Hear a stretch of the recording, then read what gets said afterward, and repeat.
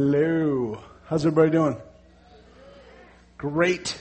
All right. Well, I'm trying to get organized here. Okay, let's go over some announcements. Welcome to New Life Community Church. If you're brand new here, welcome. Hope you have a good time, and I hope that you meet God while you're here. Right on? Okay. Let's see what we got here for announcements. After church today is our first Sunday. We usually have lunch out there in the living room. So if you would, stay around. I know a lot of people brought some Mexican food. That's the theme for today. So stick around and enjoy some Mexican food. After we're done eating, I'm just going to take 5-10 minutes and kind of go over some stuff with you real quick. So please, it's not just for leadership, it's for our church and for everybody to just fellowship after church. So easy enough, stick around for that. The only thing really that you're not seeing every week on the back of your listening guide here is a week from Tuesday, so 2 days, 9 days away. We are going to Six Flags as a youth group. Impact Student Ministries is going to Six Flags. So I put that on there so parents, you know, that's what we have planned. It's spring break for everybody around here, so we're going to go to Six Flags and have a little fun. We tend to go a lot. It's an easy activity, and a lot of us buy season passes. So if you're planning on going, and you plan on going with us this summer, we go to Hurricane Harbor in the summer usually a few times, and Six Flags throughout the year. Season passes work out really well. So that's a good investment. It's $100, I think, for the season pass for both parks. So something good to do. Other than that, that is the announcements. Everybody has a sheet of paper on their table, and it has a poll question. It's not really a poll question, but it's got a question at the top. If y'all would go over that real quick. If you don't know what's going on, I know this is kind of different. We've been doing this past 2 weeks. This is the last week that we're doing it. Kind of a small group feeling. So go over that poll question with your table, and then we'll be right back.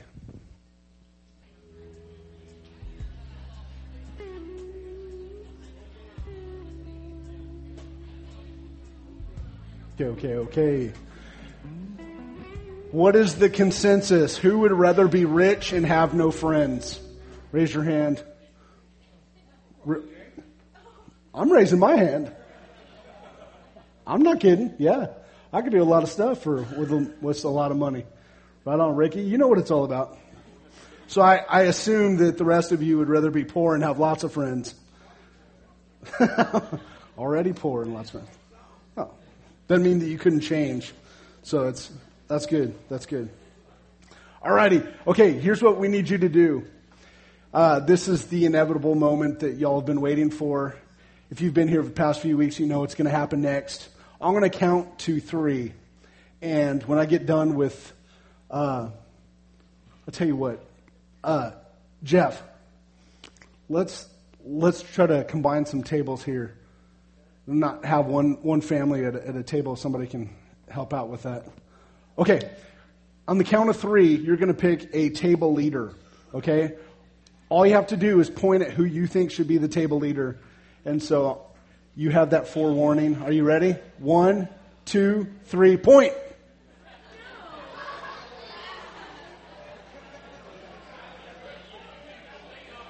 Nice.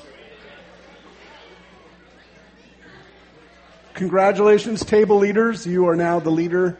You will be leading the table with the questions and stuff that we have going on today. Okay, everybody look up here. 2 weeks ago, we started the series, Prodigal Perspectives. There we go. That's good. 2 weeks ago, we started this series, Prodigal Perspectives, and it's a series on the parable, the prodigal son. And the first week, we talked about the younger son in that parable. The second week, last week, we talked about the elder son. And today, we're going to talk about from the father's perspective of the same parable. Oftentimes, we do the same things. And we generally don't give ourselves mercy. We're hard on ourselves. We do that, or we have a hard time giving mercy to other people. Sometimes we don't allow ourselves mercy. You get the picture. God, however, is a God of mercy. He's deeply concerned about our spiritual state and of his children, and he's grieved when we reject him and we decide to follow what looks right in our own eyes. So let's watch this video.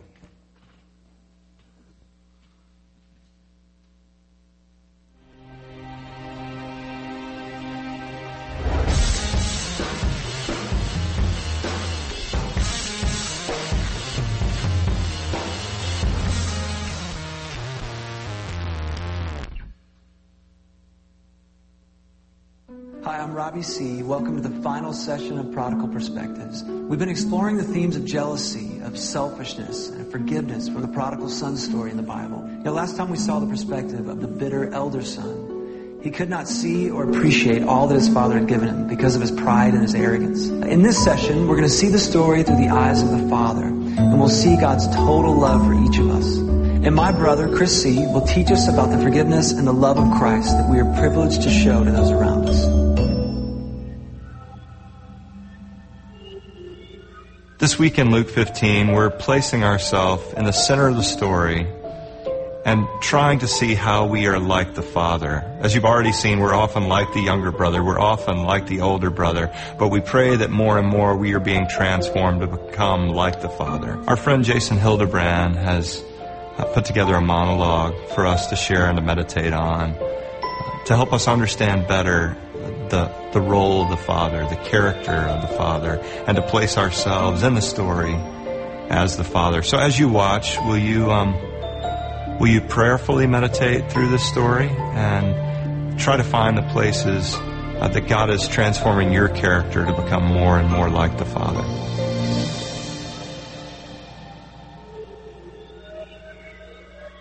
Heed me well. Know my journey. And never forget, I am the Father.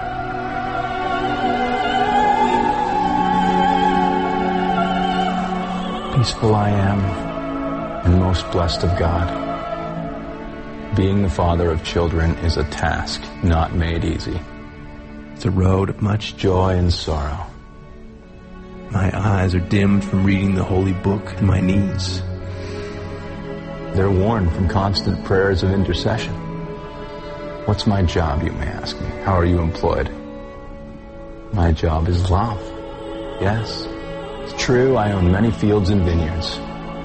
But my principal task and joy in life is the love of my children. My two sons, whom I love equally. It's my responsibility to teach them how to become like the Father. For that's what we all must become in time if we are to fulfill God's purposes for our lives. My two sons, like night and day, yet each has in turn left my bosom. My younger son, left to experience the world. Satan tempted him with new life, not pure and holy as from above, but dark, sensuous as from below, with experiences meant to excite and to addict, not to free. I find it fascinating how lust and greed are often more enticing than pure unending love. I cannot blame the world for my son's fall. It's not their fault. Most of them have never known the love of a father. They're lost, blind, without hope, lost in a world that offers everything but love. And it's love that truly feeds the soul. My older son, well, he stayed within my sight, but he lives in his own world, full of anger and bitterness. I find it interesting how the pious world would condemn my younger son, but would not see the lostness of his older brother. But I believe, in fact, that the older one is more lost than the younger one ever was. Everything lies before him like a banquet, my experience, my wealth, my love. But he'd have none of it. He looks on me as though I were the enemy.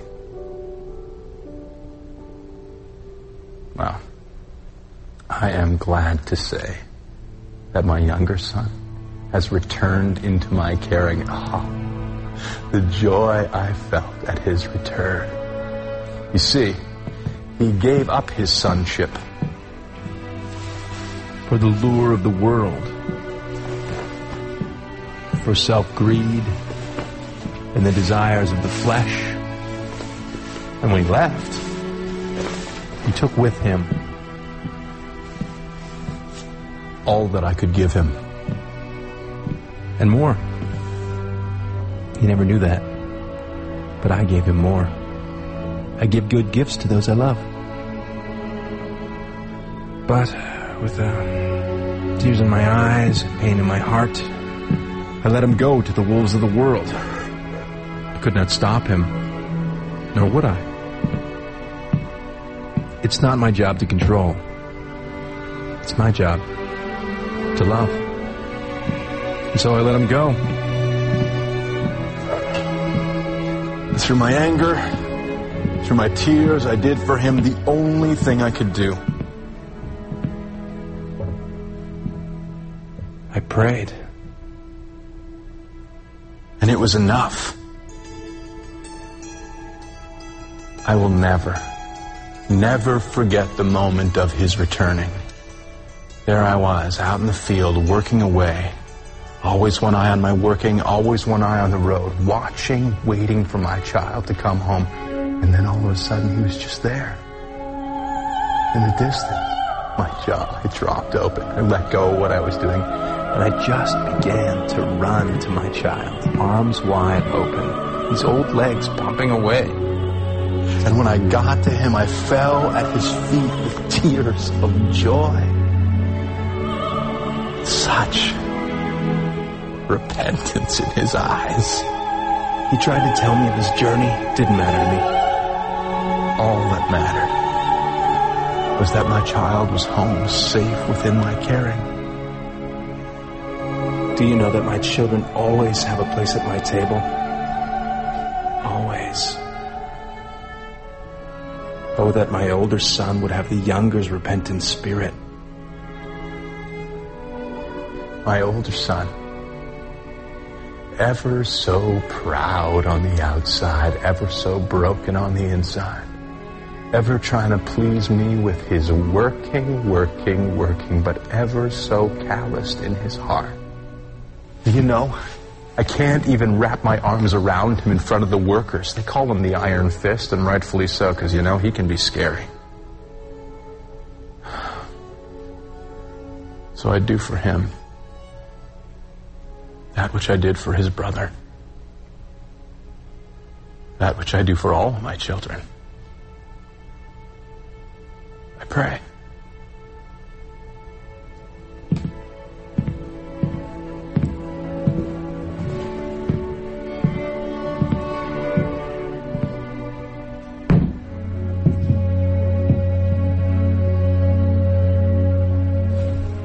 The sovereign God has delivered one child back into my arms. Oh, that he'd deliver the others. Heed me well.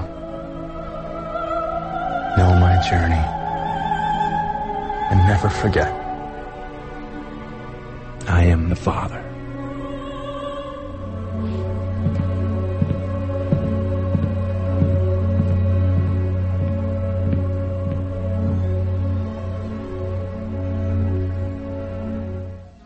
Over the last few weeks, it's been challenging to see how much we're like the younger brother. Basically saying to God, I want what you can give me, but I don't really want a relationship with you. For most of us, it was even harder to see how much we identify with the older brother. That we quite easily end up looking down our nose, our propensity to try to do the right thing has actually become our weakness. We're so proud of the fact that we're doing the right thing that we become arrogant and prideful and often religious. But the good news is that there are so many places in our lives where we are living like the Father. And the beauty of this story is that the Father at every corner is all loving and all forgiving. He's always embodying love and pursuing both sons, chasing one out into the road and leaving the party to pursue the other. He's willing to meet them in their place of brokenness.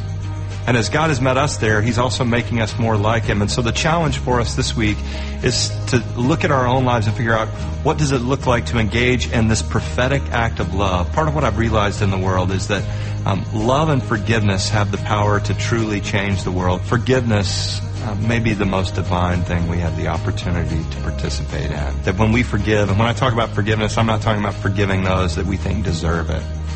I believe that for most of us, probably all of us, there are people that have sinned against us, people that you're angry with right now, that haven't asked for your forgiveness. In fact, I'm quite sure that they've harmed you in some very real ways. And they may not technically deserve your forgiveness. We didn't deserve the forgiveness of the Father. The younger son nor the older son deserved the Father's forgiveness, but He gave it anyway. My prayer is that you will become more like the Father. You're going to forgive some folks, and in forgiving them, you're going to radically change their life. You're going to reach out and you're going to love those. Some of them are going to be strangers. Some are going to be people that you live with, that you work with, that you go to class with. And in loving them, you will radically reorient their lives. You'll tell the story of the kind of Christianity that all of us can get excited about. The kind that sees God not as an angry God, but as a loving God who loves and forgives, even when we don't deserve it. I pray that on this journey that all of us will live, love, and forgive like the Father. As Chris said, when we forgive, it may be the most divine thing we participate in. And it can be a challenge. Let's hear from Major League Baseball All-Star Josh Hamilton and his wife, Katie, as they both talk about the power of forgiveness. Katie didn't know me as the baseball player. She knew I'd played and knew I got drafted, but she never followed me at all as far as baseball goes. So we started dating, and we dated for about 4 months, and then we broke up. He had started down a path that I didn't really want to be involved in. I was young and had the money. You know, I went for the world of things. I went, and started hanging out at tattoo parlors. I just remember having my first drink, line of cocaine, and going to a strip club all in one night. At first I wasn't addicted to it. I liked it because it was the closest thing to give me that rush to being on a field playing. During the year and a half that we were apart, I had heard different things about him, that he had gone to rehab, and he told me that he was doing well. He'd gotten out of rehab and was fine. He had struggled and had been struggling, but he was doing really good. We dated for about 4 months, and we were married. We got married in November. She got pregnant in December. January I relapsed. So she was devastated, of course. When I had our daughter, Sierra, he really got it together and was at the hospital with me. He was wonderful in the hospital, but the day we brought her home, he was supposed to go to Walgreens and get some prescriptions for me and ended up at a bar. I couldn't control my drug use. I loved them dearly, but I didn't care about, how they felt, and if they needed me, all I cared about was getting more drugs. It got to the point where it was so bad that I went to my nightstand and my wedding ring was not there. And of course my heart just broke in two, because I just realized, okay, well, if he's willing to take my wedding ring to get drugs, then obviously these drugs are really important to him. This addiction is big. It's real. It's serious. My hope had to be in Christ, because my faith certainly could not have been in my husband, because he was just continuously failing. She was definitely the spiritual leader of the household at that time. Through all this, she's, getting closer to the Lord and praying and really leaning on our pastor and his wife for counsel. So I called my pastor and his wife, and I told him how I was feeling. I said, can I come over and talk? And they said, sure. So I came over and I'm like, listen to what my husband's done. He's done this and this and this and this. I said, and my heart's desire is to please the Lord, and I really want our marriage to work, but I'm mad at him. And my pastor said, well, I know what we need to do. I was like, what? I thought he had some great plan to, bring him to justice. He said, well, you need to forgive him. I said, Jimmy, what? No, I'm not going to forgive him. Did you hear all the things that he's done?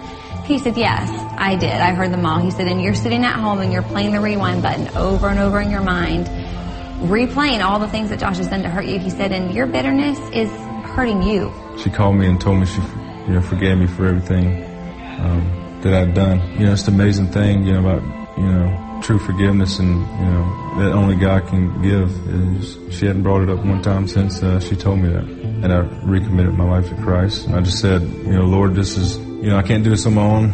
I said, I need you. My way's not working. I'm tired of, trying to figure it out. I said, I'm giving it to you. I think the biggest thing for us getting back together was the trust issue. Are you really going to the grocery store? Are you really going to the gas station? How do I know that you're really going to be where you say you're going to be? I'm just so thankful that God is who He says He is and that He's faithful, and He can do anything He says He can do, and He can perform miracles. And the fact that I've witnessed a miracle in my husband's life and in our marriage just strengthens my faith and my belief in Him that much more. As you go through your Bible study, I hope you'll realize how much you're loved. Sometimes we act like the rebellious younger son, and sometimes we're more like the arrogant elder son. But regardless of our actions, God is always our loving Father, who thankfully He sent His own Son into the pig pen of earth to provide a way back to Him. Thanks for watching. Okay, table leaders, here's where you come in. Go with your group, discuss the first 5 questions that's on your sheet there.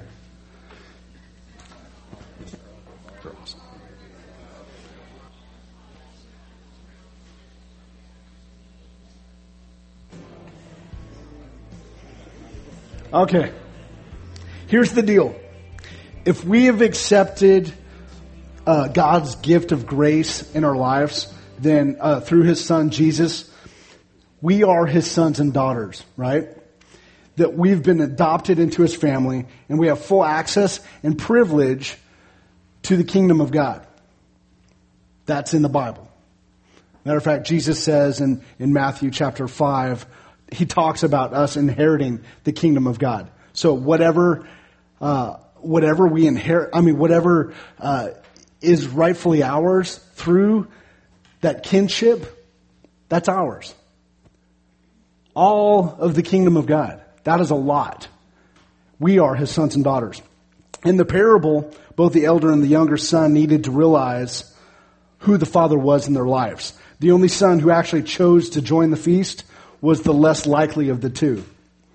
It was the younger son who acknowledged that he had sinned, and in return, the father made himself vulnerable in every kind of way and accepted the younger son back into the family.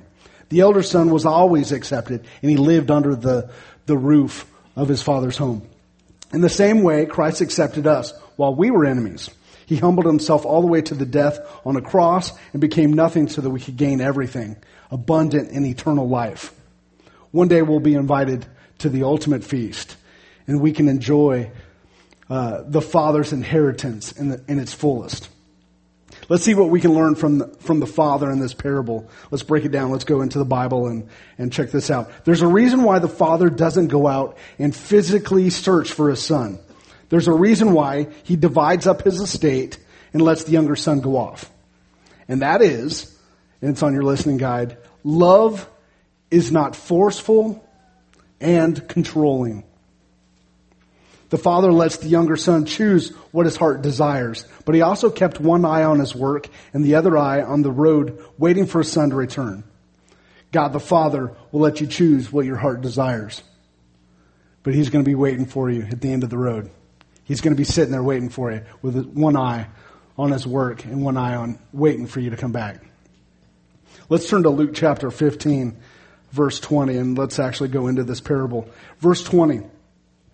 And he arose and came to his father, but while he was still a long way off, his father saw him and felt compassion, and ran and embraced him and kissed him. And the son said to him, Father, I have sinned against heaven and before you. I'm no longer worthy to be called your son. But the father said to his servants, Bring quickly the best robe and put it on him, and put a ring on his hand and shoes on his feet, and bring the fattened calf and kill it, and let us eat and celebrate. For this my son was dead and is alive again. He was lost and is found, and they began to celebrate. We read that last week. What can we learn from the Father? The Father's reaction to his Son is filled with compassion. When the Father saw his Son on the road, he dropped what he was doing. And he didn't just wait for his Son to come towards him. The Bible says that he ran to him. That's an amazing picture. That's an amazing picture. If we take the Father in this story and Father God at the same time, and you think about God just running to you, and he embraces him, and he kisses him, and he doesn't just leave it at that. He actually gives him the best robe to wear. He puts a ring on his finger. He puts shoes on his feet. He gives him more than he had before he left. That's grace. That is grace. We learned in week 1 that that prodigal means recklessly or wastefully extravagant. And now that we're looking at the Father, I would say that he's just as wild, just as excessive, just as extravagant with his grace towards his Son as his Son is prodigal in his own sin. Number 3 on your listening guide, the Father is prodigal in his grace. Again, wastefully and recklessly extravagant. I was just telling somebody this week that I don't understand how God can continue to forgive me. If it were me, I would have given up on me a long time ago. I continue to screw up. I continue to mess up. And I don't understand how God can sit there and forgive me time and time and time and again.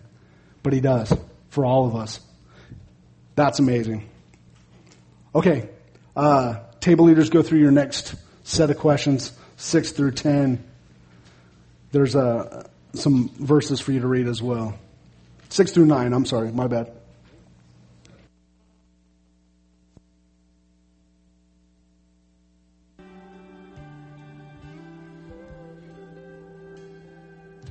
Is everybody just about done? Okay. Let's, time-wise, we need to get going. Let's read this verse in Isaiah 25:6. On this mountain the Lord of hosts will make for all peoples a feast of rich food, a feast of well-aged wine, of rich food full of marrow, of aged wine well refined. And he will swallow up on this mountain the covering that is cast over all peoples, the veil that is spread over all nations.